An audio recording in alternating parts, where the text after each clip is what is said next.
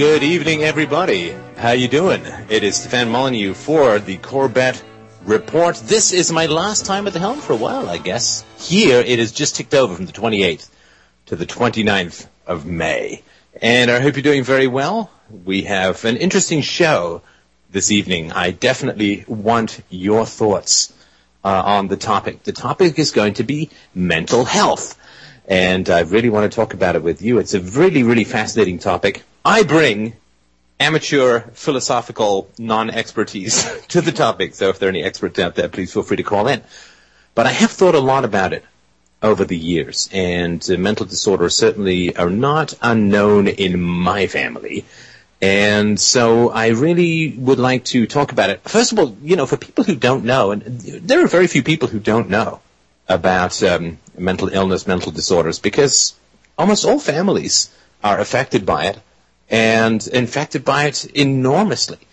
Just looking at some of these statistics around, 26% of Americans ages 18 or older, or about 1 in 4 adults, suffer from a diagnosable mental disorder in any given year. And that's quite a lot of people. And so I think that's really important to understand. Anxiety disorders, 40 million American adults 18 and over, 18% of the population have an anxiety disorder. And I think it's really interesting. Panic disorders, 6 million Americans. And I'd really like to talk about this tonight. I have some thoughts about how philosophy can help us in our quest for mental health, for good thinking practices, for an acceptance of reality, and for an acceptance of society, which tragically, because we do not live in a philosophical society, is often not the same thing at all. So after the break, I'm going to talk about some of the thoughts that I've had about mental health. I think I have good mental health. I floss my frontal lobes regularly. I take my ears for long walks and try and get in and massage my brain, mostly through my nose. And so I think I've got fairly good mental health. I've had my trials and tribulations over the years, and I have a wonderfully happy marriage. I have a successful, if unorthodox, semi-media career, and I have a wonderful relationship with my daughter. I'm a stay-at-home dad. So I think I have great friendship. So I think I've got good mental health. But I've really had to think about how to get that in a society that seems, fairly deranged on a regular basis. And so I'd like to talk about some of the things that I've thought about. I definitely want to hear your thoughts on it. Call-in number is 1-800-313-9443. Just call in and we'll talk a little bit more. But I'm going to spend the next segment talking about some of the thoughts that I've had about what mental health is. At least, this is just my amateur perspective of what mental health is, how I stay mentally healthy. And things that I think you may be helpful, may be helpful. This is just sort of shared experience, may be helpful for you, at least things to think about. It's a very, very important topic because we all want to be happy.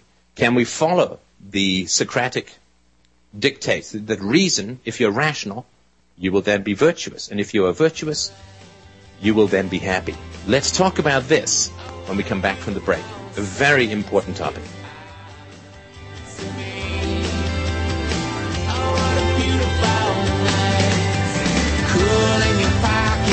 Rockstar, you're rocking right. Cool in your pocket, pleasure or profit. You can't stop this night that's outside.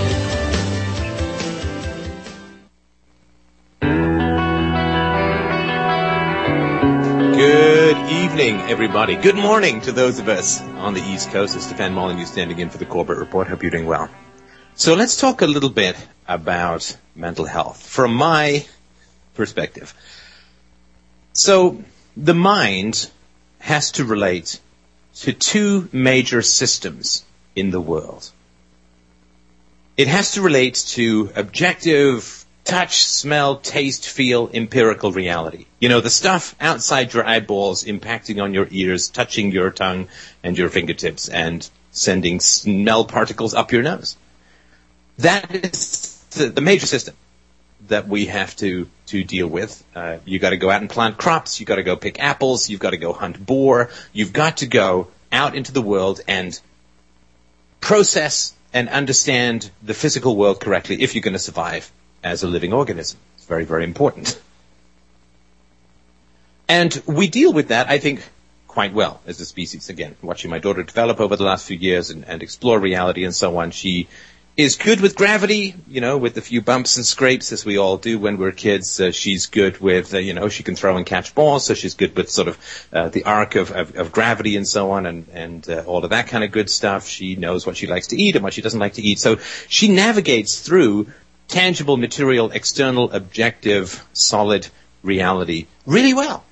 Really well. And that is a rational process. That is a process of reasoning, of evidence. It's really a scientific process. She's quite the budding scientist. And reality, the objective empirical reality, it doesn't mess with you.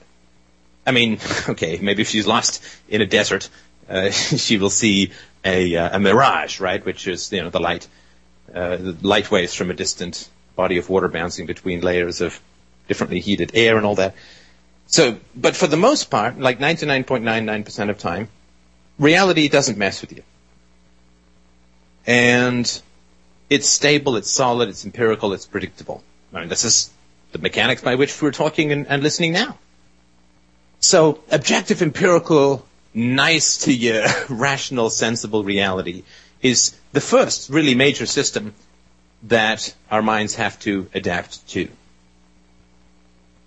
But there's another system that we also have to adapt to, which shares tragically few of these characteristics: rational, predictable, stable, empirical, sensible. And that is the social system that we live in, right? So we have to adapt to material reality, but we also have to adapt to social reality. Now, if you are some guy in, let's pick our cliches, the Deep South in the 1920s, Deep South of the U.S. in the 1920s. And it begins to crawl into your mind the heretical idea that blacks are equal, that they should be legally equal, that they're full human beings, that they shouldn't be discriminated against, and so on. Well, I mean, that accords to material objective reality, right? I mean, of course, they're human beings, we're human beings, color of the skin, who cares, blah, blah, blah. So empirically, this is supported by reality. But what happens? What happens to your social reality, to the social reality that you have to live in, that you have to trade with, that you have to negotiate in, that you have to raise your children in, that you have to find a wife in, that you have to go to church in? What happens in that reality while the empirical evidence that is in your mind causes untold havoc, ostracism, attack, abuse, violence, rejection throughout your social environment? Because although the world is rational, a lot of the people who are in it are not. And not just not rational, they're anti-rational. You bring reasonable arguments to a significant number of people in the world, certainly a majority. Well, they do not react overly kindly, as Socrates himself found with his aperitif of hemlock 2,500 years ago. So, how's this guy going to do, this non-racist, in an environment of racism? Well, he's going to do quite bad. It's going to be very stressful for him. What about somebody who's gay in an environment of homophobia? How's he going to do? He's going to have to hide things. He might have to pretend to be straight. He might, this is the way he is, and it's going to be called a sin. It's going to be called deviant. It's going to be called an abomination. So how's he going to fare? Well, not well, because he is trying to survive and negotiate and reproduce, well, maybe not the gay guy, in a society that's not rational. So what does it mean to be mentally healthy? Well, of course, to be mentally healthy with regards to reality is to process the evidence of your senses correctly and have a stable and predictable relationship with a stable and predictable physical reality. But to adapt to a social reality is a very different matter, because the social realities are delusional for the most part. I mean, things that people believe in, countries, citizenship, being a citizen, the automatic virtue and necessity of law, the idea that there is such a thing as a government as opposed to just some people with some weapons, the idea that costumes grant you opposite moral properties. A green costume reverses the commandment against murder. A blue costume reverses the commandment against theft. To believe that costumes reverse morality is the same as believing that if I put on a blue costume, I can fly. I am no longer subject to gravity. I put on a plaid costume, I can go back through time. I mean, if somebody believed that, we would consider them crazy. But everybody believes that if you join the army, the moral rules change. If you join the police force, the moral rules change. If you join the IRS, the moral rules have changed. They've reversed completely. And that's as crazy as imagining that costumes, if you put on a Superman costume, suddenly you can fly. But people believe an extraordinary amount of truly crazy stuff. And this is the world that people who have a healthy relationship to rational reality have to live in. I mean, we go live in the woods, but everyone who's living in the woods ain't listening to this, so we assume that if you're listening to this, that you're in this sphere. Now, in a healthy society, the society that you live in would be as stable and rational and predictable, almost exclusively, or for the most part. The society that you lived in would be as rational as the physical world that you live in, and there would not be a conflict there. If you grew up the adherent of a particular religion and you began to have doubts about that religion, well, obviously you should be able to express those doubts, have rational conversations, and gather evidence and, help people around you gain a deeper or greater understanding of theology or philosophy or whatever your approach is going to be. But to be mentally healthy means, of course, that we have to have a relationship to reality that is stable, predictable, and rational, and empirical. But what is our relationship to society if we are sane and rational, but society is crazy and irrational? Can we truly be mentally healthy while interacting with an irrational society? Well, I don't think we can. I don't think we can be. That's why, what is a clear definition of mental health? Well, the clear definition of mental health is something that will occur, I believe, if we thinkers and communicators are successful, I hope. The true definition of what is mentally healthy is going to occur in the future when society has swung round or been pulled round or been clawed round or been bullied round to reason, to thinking rationally, to overcoming prejudices, to overcoming historical delusions, to overcoming culture. And until we can achieve a sane society, being sane is going to be stressful. Because the people who like us for the products that we can create for them, right? The ruling classes, right? The people who tax us and farm us and use us as their resource livestocks. They like us to have a tangible and rational relationship to reality. because we need to show up to work. We need to know where work is. We need to know what a clock is. We need to know how to turn the key on our car. We need to know how to gas up our cars or get on our bikes. So they like us to have a relationship with reality that is rational and objective. But they do not like us to have a relationship with them that is rational and objective. Because when you see the ruling classes just as people and you strip them of their imaginary authority, of their mentally, right, of their laws, of their government, of their countries, of their nationalism, of their patriotism, of their whatever they've taught you that's just not true, well, then there is no ruling class. So to be productive, we have to be rational vis-a-vis reality. But to be farmed, to be owned, we have to be irrational with regards to the hierarchy in society. So reason equals virtue equals happiness, absolutely. If you are sane in a sane society, then you are healthy, mentally healthy. If you are sane in an insane society, I think that's a good thing to be. I think that's better than being crazy in a crazy society. But you are going to have problems of fitting in, and you are going to have problems of conformity, and you are going to need to be a little bit guarded and a little bit concerned.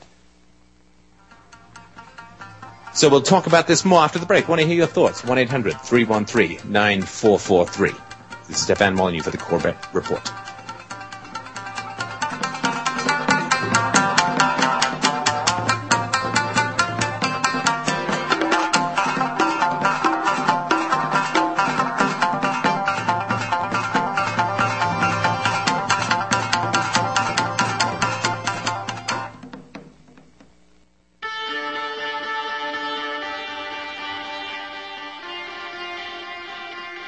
All right, everybody. Hope you're doing very well. It is Stefan Molyneux for the Corbett Report.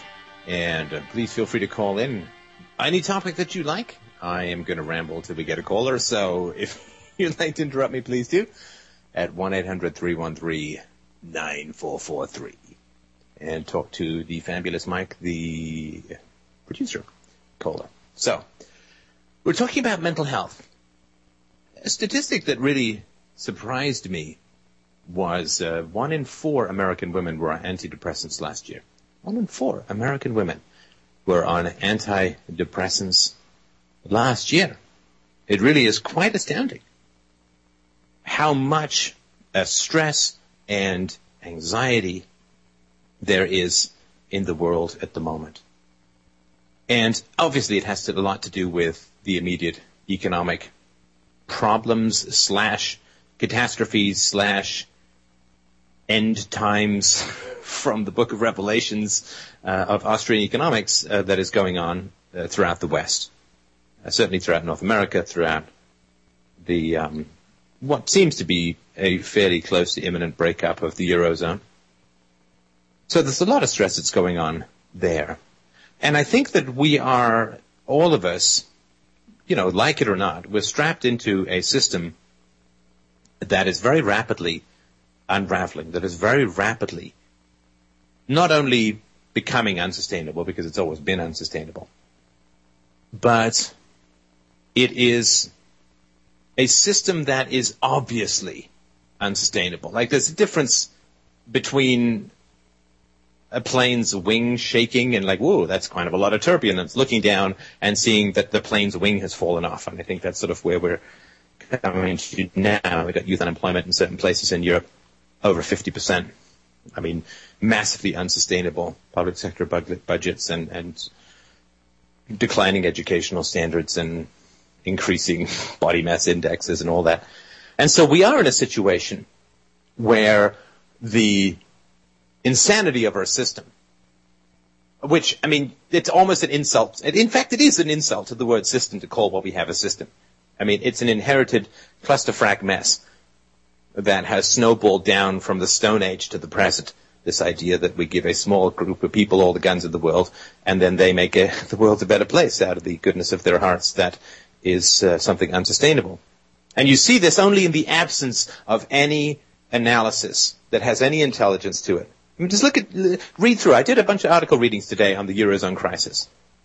And it was all descriptions of, well, here's how they're going to cover the bank runs. And here's how much Germany spent on East Germany to integrate it. Why won't they spend more on Greece? And this is what's going to happen if Greece leaves the euro, and so on.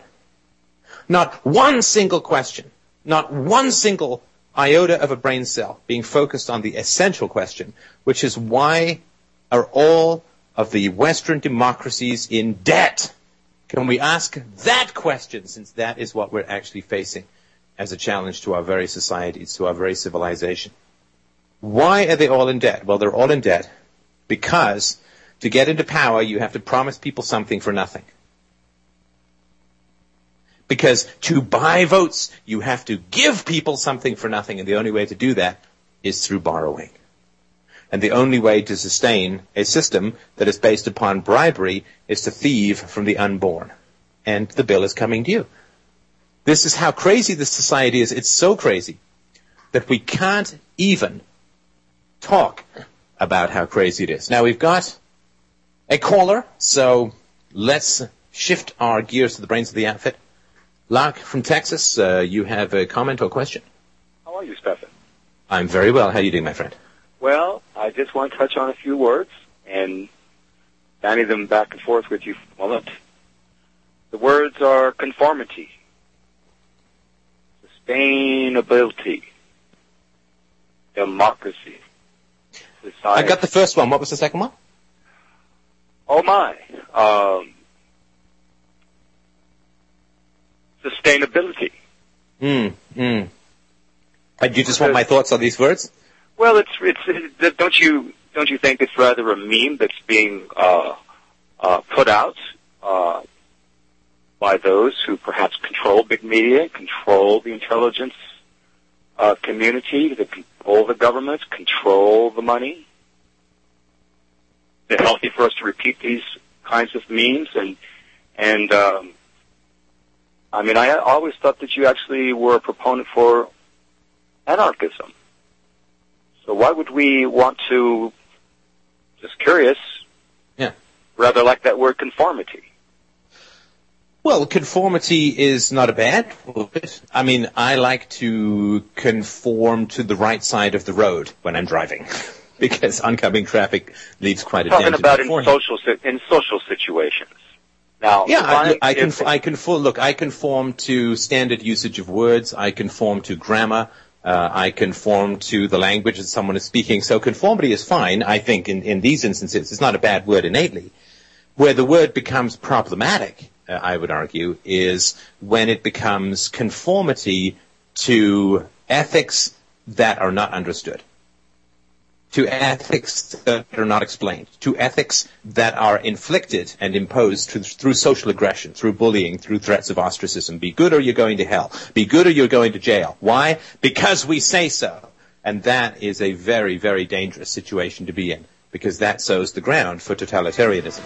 And we have a population now that claims it does good, that claims it wants to do good, wants to help the poor, wants to educate the young, wants to succor the old. And they don't know how it's being achieved. And we will talk about more of this on the other side of the break. Stay on the line if you like. Thank you so much for calling in. Stefan Molyneux for the Corbett Report. We will be right back.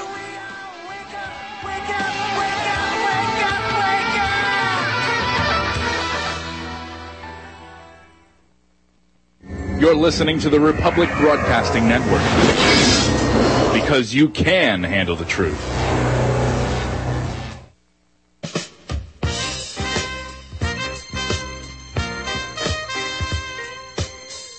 Oh, yeah. It's time to get our philosophy funk on, brothers and sisters, and everyone in between. I hope you're doing very well. This is Stefan Molyneux for the Corbett Report. We're talking about mental health. And we were just talking about conformity, which I think is important. I think what most people mean when they use the word conformity is somebody who goes along with the crowd for fear of negative consequences. And that's something that is really what is meant by ethics and what has always been meant by ethics throughout history.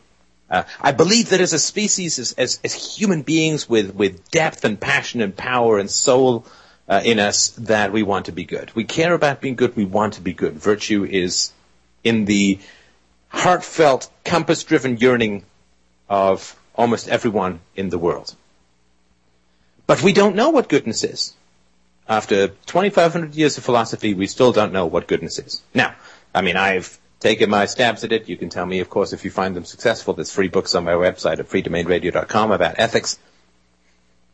But for the most part, people don't know what goodness is and why we should be good. And in the absence of that knowledge, what rushes in to fill something that is necessary but confusing is aggression, is a threat.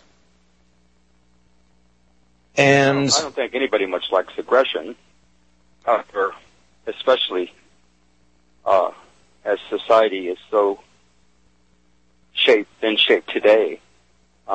Frankly, I think that there's some huge problems when it comes to ethics as it's postulated by the humanist, especially as they consider those words science of morality, how it has formed a foundational basis for instance, the United Nations Universal Declaration of Human Rights, International Court of Justice at The Hague. I think there's a huge problem in that. Mm-hmm. People that fashion that have no conception of the value of something like the Golden Rule outside of theological context. In fact, these people are decidedly against the idea of equality. Let's remember. Because who are we talking about? We're talking about people that feel like they have a divine right to rule, that are at the top of this pyramid scheme, as it were. And then, too, we have a huge problem with socialism. The idea that our children can be brainwashed in a public school system, the idea that our science can be bastardized by those learned leaders of opinion making only, who are really quite biased, and they're bought and paid for after all. And we're talking about all kinds of social scientists included. Yeah, no, and to I think to further up your point, almost all that is meant by rights at the moment is rights to other people's stuff. I mean, the concept of communism and socialism and all of the attendant evils that inevitably follow those systems, one faster, one slightly slower, is that all the rights are, I have a right to an education, I have a right to health care, I have a right to I have a right to all of these things. Are things to be provided by other people, and if you have a right for them, then you have a right to force them to give it to you. Then education becomes something that is your human birthright, and therefore somebody must be forced to give it to you, because it's a debt that they owe you just because you're alive. Well, let me ask you this, Stefan. Don't you think that public school teachers today in Canada, in America especially, countries we may be familiar with more so than others, are people not parasites? Yes or no? Well, do they no, let me answer it. I mean, again, I hate to give you there's two ways to answer, but there is. So from a sort of technical economic standpoint, yes, of course. No question. They are not teaching the young very well, if at all. In fact, I think that they're constantly misleading and misteaching them. But they themselves are products of propaganda, and they themselves are the objects of endless praise and the noble heroes who self-sacrifice themselves to train our wayward young in the righteous ways of a good culture and so on. So they're stuck in the matrix. Yeah, technically they are the receivers of money that is stolen, that is counterfeited, and it's harmful to the kids. What they're doing, but from the inside, they're trying to do the right thing. There are a lot of good people who are trying to do the right thing. It's simply that I don't blame the teachers. It's hard to find who to blame, but if I throw my who are the most to blame, it is the philosophers and the intellectuals who must most clearly and most assiduously delineate right from wrong, truth from falsehood, good from evil in society, and. Do you feel that allopathic physicians and licensed attorneys are more than racketeers and organized criminals? Yes or no? Well, again, see, this is the problem. There's the view from outside the matrix, and there's the view from inside the matrix. Well, so, a guy who's a hitman, listen, a guy who's a hitman will probably, I don't know, I've never spoken to a hitman, but imagine a guy who's a hitman isn't going to tell you that he's doing a charity. He's going to tell you, yeah, I whack people for a living. You got a problem with that? And I say, no, I don't have a problem with it. So he knows what he's doing is wrong. He knows what he's doing is bad. He knows what he's doing is illegal, and that's what he's doing. But the people who are, in the categories that you're describing genuinely feel that they're doing good things, that they're doing the right things, that they're keeping peace, order, and society together and educating the young and taking care of the sick and so on. Well, don't you think that's absurd? It's tough. The allopathic physician is doing nothing but drugging our people. They're poisoning our people with vaccinations.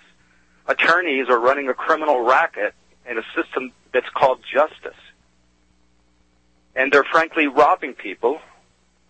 They're putting nonviolent offenders in a prison population for which many of these same jerks are getting kickbacks because it is a for-profit system. It's little more than human trafficking, Stefan. I certainly agree with you that where there are those conflicts of interest, there is a bottomless pit of scumbaggery going on. Well, there's the problem, is it not? Socialism? Socialism is gangsterism. Do you agree? Yes, I do agree with that. Yeah, socialism. Do you also agree communitarianism is the current vogue form of socialism that is in ascendance at the moment? Democracy is the current form of socialism. Well, democracy is a fraud, is it not? Yeah, of course it's a fraud. Yeah, no question. Jackie Patru, sweetliberty.org, I think she's very correct. She said it's the closest thing that we have to despotism as anyone can imagine. In fact, it's very close to being communism. Well, listen, I want to make sure that I stay on the original topic because we're kind of going off on a whole bunch of different directions. So listen, I really do appreciate your call. I think we're in a lot of agreements. I don't think I go with you on the vaccination thing, but for the other things, I think we're in a lot of agreement. And, socialism and a modern democracy, mob rule, it's all about the initiation of force. It's all about the short-term gain and the long-term pain of the unborn. And so I think we're in good agreement with that. But I do want to make sure I sort of get back to the end topics, and thank you so much for your call. It was very enjoyable to have a chat. But so the question, I think, so we'll go back to sort of the mental health thing. All of these things which we're talking about, they're true, and they're disturbing. And they're difficult to process, because we have to continue to live in a society where people believe a lot of things that are not true, and can be frightened and aggressive when the falseness of what they put forward is explained to them. And that's a difficult situation to be in. So I'll give you some of the tips that I have come to understand that has helped me. I just got a nice YouTube comment on a video I did with Tom Woods the other day where somebody said, he's always smiling. And it's true. I mean, I do consider myself a very happy person. I don't think I'm idiot happy. Let me say, I hope I'm not idiot happy. But there are a couple of things that have really helped me to maintain a pretty sunny disposition, I think, in the face of some significant challenges in the world. And the first thing I think is to recognize that in the vast majority, I'm going to say absolutes here, but this isn't for everyone. I don't want to keep saying almost everyone. So when you debate with people, facts don't matter. I used to think that facts really, really mattered. I went and studied everything and learned everything and memorized stuff and wrote essays and books, and facts are really going to matter. And after 30 years, well, it wasn't quite 30 years, after, a couple of decades of thinking that facts matter, I have actually just come to accept that facts don't matter in the world. Because for people to be able to process facts, they need to be able to think. And if people have been propagandized and brainwashed out of thinking, then the most essential human limb, in a sense, has been taken away from them. Their soul is gone. Their soul has been dried up, irradiated, outsourced, downsized, and shot into deep space. And they have lost their soul. And for a human being to look down and realize that their soul is gone is a truly horrifying thing, and most people will do almost anything to avoid that experience of soullessness. So when somebody has been robbed of the capacity to think by religion, by statism, by propaganda, by family, by whoever, then they don't want to see that fact. And so for this person, reason and evidence, they don't matter. It doesn't matter. People who've served evil, for them, facts won't matter. and they will do anything to avoid the facts of the situation. So for people who've been, have served the state, you say, taxation is force. Doesn't matter. The facts, the reason, the arguments, the evidence, the simplicity and elegance of the argument doesn't matter. Because if it's true that taxation is force, and they have spent their life serving and praising the state, then they have spent their life in the service and praise of evil, and people do not want to even imagine that that is how they have spent the precious coins of their finite days serving the darkest devils of the human landscape. It's not why people want to wake up and say, well, pumped a little more brimstone in the air today.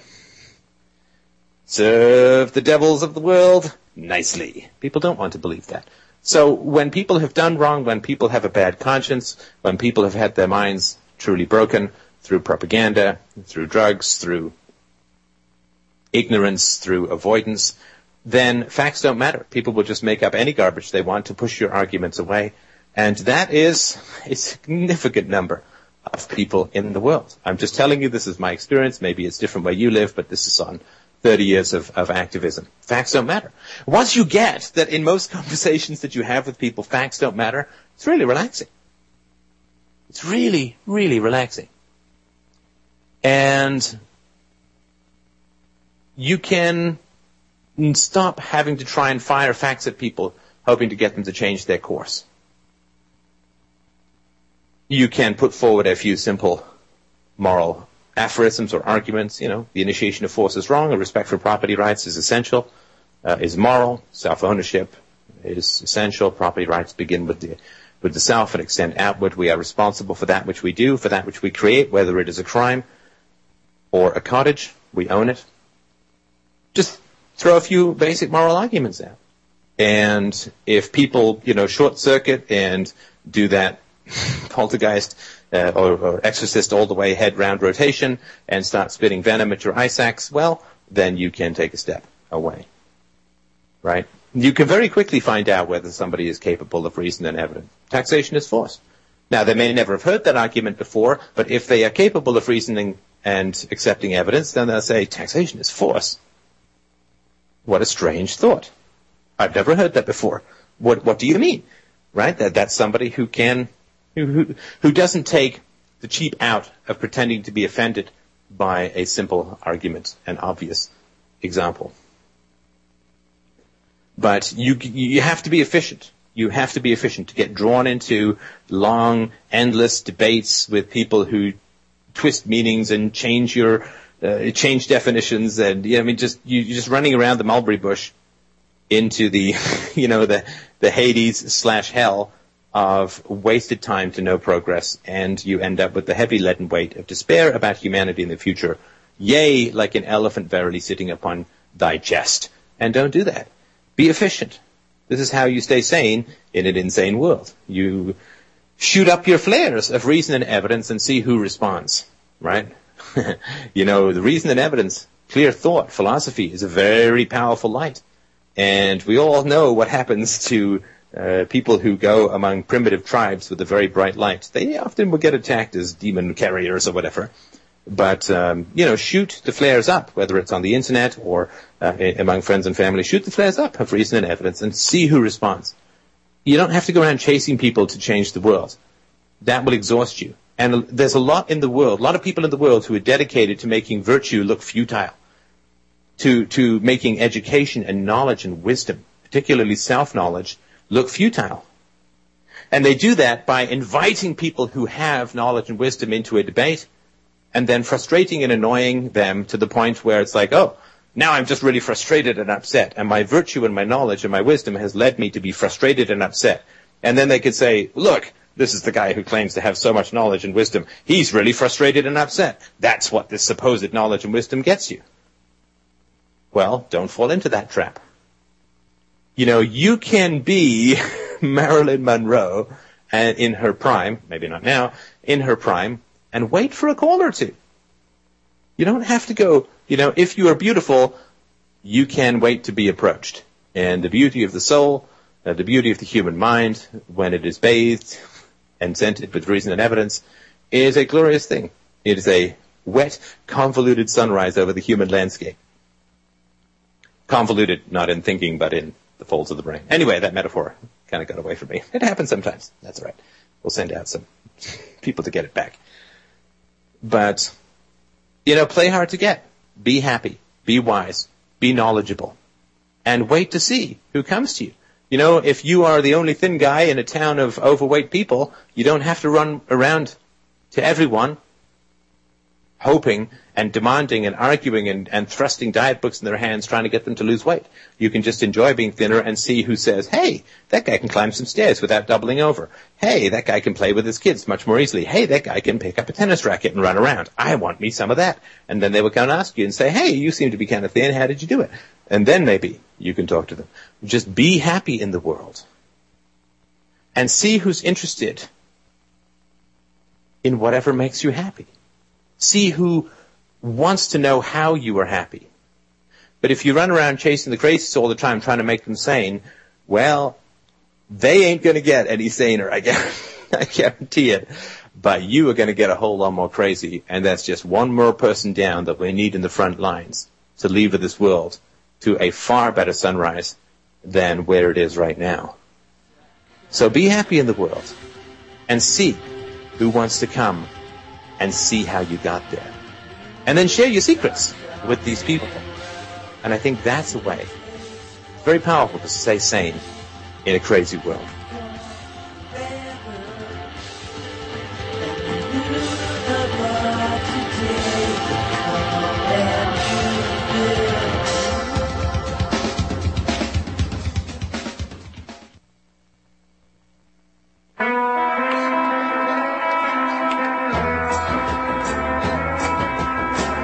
Good evening, everybody. Stefan Molyneux in for the Corbett Report. Hope you're doing well. This is how to stay sane in an insane world. My last go on the Corbett Report for a while. I hope that James had a great vacation, and I'm sure his regular listeners will look forward to getting back to his show next week.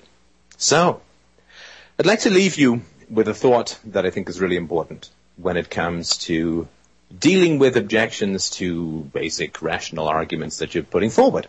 The Federal Reserve. Counterfeiting is bad for private citizens, but it somehow becomes morally good for the government. I mean, these are basic arguments and so on, right? People seize up, they panic, they're frustrated, they get fearful, they get angry, and so on. Well, I think it's important to remember this falls under something I call the problem of the agent of the king.